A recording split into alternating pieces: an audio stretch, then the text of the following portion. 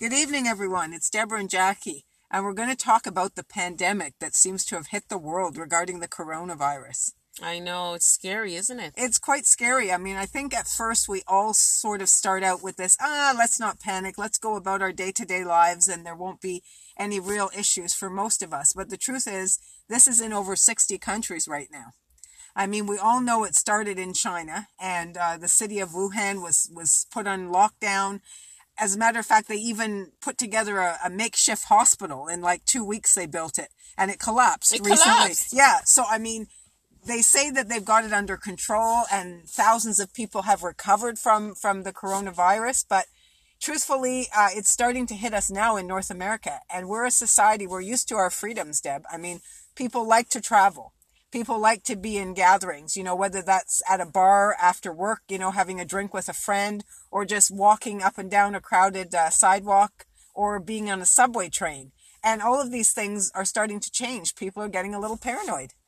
Honestly, you wake up every day and you don't know what to expect. And with this coronavirus, I mean, let's face it, so many people die each year from just the common cold or the flu. True. But it's not a pandemic. It should be a pandemic, but everybody go about their daily lives anyway, right? Now, this is like a widespread thing right across. And I think it's primarily because of the way it came about. The doctor who discovered it, he's end up dying, right? He's dead. That's true. He mentioned that, it could become as prominent as it has. Yes. And he was right. And he lost his life. Yeah. He also found a cure for it because he was working on it. And when he went to the authorities to let them know, he ended up dead. Because they don't want nobody to find the cure for this thing. And I feel like this is just an entry towards us going to that chip phase, because, now that they're saying you cannot touch money because of the coronavirus of it spreading. So if we can't touch money and we can't go out anywhere to socialize, then we become stabilized in our own environment. And what happens there? Yeah, it's very true. And right now, economically, we're suffering, and that's a big issue for most people. I think the biggest lesson for me that I learned was really two things. First of all, how much of the world really depends on the Chinese economy. Mm-hmm. I had no idea that so much was done in China, that all the big manufacturers throughout the world have pretty much relegated at least 80% of their business to China. Not just electronics, but clothing, manufacturing, so many different areas. Investments, everything is just having people in little compartmentalized areas where they lock them down and have them work 16, 17 hours a day, give them their break and whatever. And basically they're just producing. And I don't think most of us knew how rigid it was. And now on the downside, also, gas prices are falling. Oh. They're falling to nothing because people aren't even wanting to travel as much. Mm-hmm. I mean, this is a major lifestyle upset. And how much longer do we have to go for this? Well, I'm not upset about the gas price going down. That's a major benefit for me. Yeah. I mean, despite people have to die for that to happen, it's a crying shame. But, I love the gas price, Yeah, you're saving money. You understand what I'm saying? I'm not going to go running out to Costco to buy toilet paper and water. What do I need to stock up on water for? I have my pipe for that. Don't I have water in my home where I can boil it and store it and do all that stuff? I should be concerned if there is no water in my reservoir. That's what I should be concerned about. But, I mean, come on, all the masks, all the hand sanitizers are all gone. How long can these things last for? The thing is, we can't run away from ourselves. This is the problem right now. It is. We cannot run away from ourselves. And if we, look at how much people are so scared of this disease. Can you imagine what's to come? We don't even know what next is going to fall upon us. We can run to the mountains. The mountains can't hide us. Yeah. And the best thing that we can do, what I've learned from this, is how to really take care of yourself and your environment to contain this virus. Hand washing. You know what I'm saying? Cover your mouth when you sneeze and you cough. Your droplets are going everywhere, and this thing is airborne. And do you know how many people I see that still violate that rule? I'm watching at least 30 people every day. Do less handshaking. Yeah, that just cough into the air, don't even think about it.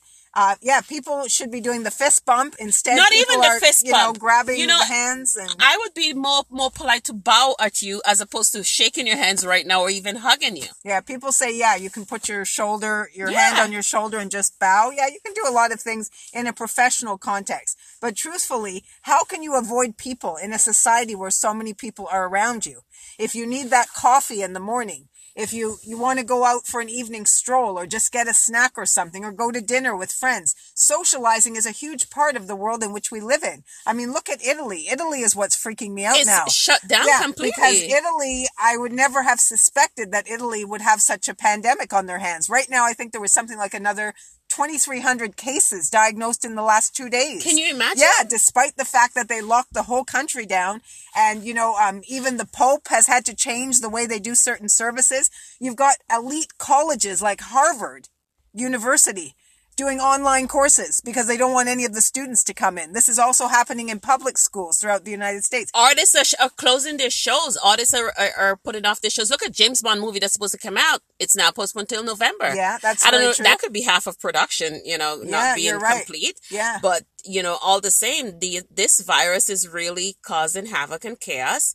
But I think it also allows man to just calm down and breathe and think about life itself and the perspective of how they really want to channel this thing. Yeah, I think it's a good point. It shows that things are much more fragile than we ever conceived. The world is so closely knitted together that when one thing happens in a certain area, it's like a domino effect. It's a domino effect, and we're all massively, affected by the outcome. Yeah. And this vulnerability has made us really rethink a lot of things in our life, like what is really important. What values do we place on things, you know, and how do we look at the world from a different perspective, because it can all be wiped out very quickly. We're dust. And the most vulnerable people are the older people. And what is true about these societies, Deb, they're more older people than ever. And the ones who smoke and drink also are the ones that I heard has a massive number in the death of the coronavirus. One of the great things that I've also heard is that it doesn't affect kids because they have an immune system, which is, you know, unbelievable. True. So I haven't heard any cases of children dying between the age of from baby to about 18. But then when you hit your 20s, you're more prone to that as well, especially if you are the kind of person that vape. You know, and it's just sad. I don't know. Like, how do we even contain this virus? It's going to be really difficult because also the travel restrictions that have been imposed, people are still violating them. March break is coming up. A lot of people are planning to go to Florida. Nobody's going anywhere. You know, they're even going. Airlines has even slashed their prices and all these kind of places. Yeah, but you have a lot of people who are still boarding these cruise ships, and this is something I don't understand. To be confined on a ship when you discover that people around you have this virus, this is a nightmare. I mean, when you eventually land in port, you got to go and isolate yourself. You got to go to a special area. Is it really worth the aggravation and risk just to be taking these kind of holidays at this time? But then people have earned a break and they pay for it, you know, for a while. And all of a sudden they can't travel freely like they like to. Our lives are on lockdown. What the hell do we do about this? You know, I mean, yeah, we're sitting here discussing the coronavirus. It could have been famine happening right now. Shortage of food. Yeah. You know what I mean? Earthquakes in different places. I mean, and these are the things that is still happening. It hasn't reached a massive audiences yet, but it's to come. And this coronavirus is a wake-up call for us as human beings to really put our life under a microscope to see where we can really improve in our lifestyle, because it's a lifestyle change. And if you ask me, I think it's a serious spiritual awakening that is happening right now. Yeah, I think there are parts of that too that you can't ignore, that I think something bigger is speaking to us. I said in the beginning of this year that to me 2020 is a decade that means our eyes are going to be open wider than ever before. We're going to see things from a bigger lens. And they say when you have 2020 vision, you can see so clearly. And this is what I feel, is that our whole value system, our moral code, our way of life is changing drastically. And we as people may have to make certain changes to accommodate the new world order that we're in, and hope that something like this can be contained in a reasonable amount of time, that we don't lose any more of our lives than we've already lost. The Olympics are supposed to be coming up this summer. They could be canceled. As you say, shows that tape live aren't having audiences anymore. Major sports events are being told that you're going to have to play without people in the stands. And people are outraged, thinking that their lives could fall into such a pit so quickly. But this is possible. But you know? it is. It is. And this is the reality, people. It's called reality. We're living. This is not a nightmare. It is not a nightmare. It's reality. If anything, it's a reality nightmare. Yeah, it is. Yeah, and we're living through it. And really and truly, it's how you take care of yourself, where you go, who you associate with. The things that you do will determine whether you live to see the next day. Absolutely. Or the next year. Yep. Well said, Deb. Well said. Well, yeah, we're going to close out and wish everybody safety. You know, keep living, keep laughing, keep appreciating life, but realize that there are certain guidelines and provisions that we now all have to live with until we come up with a solution for this virus.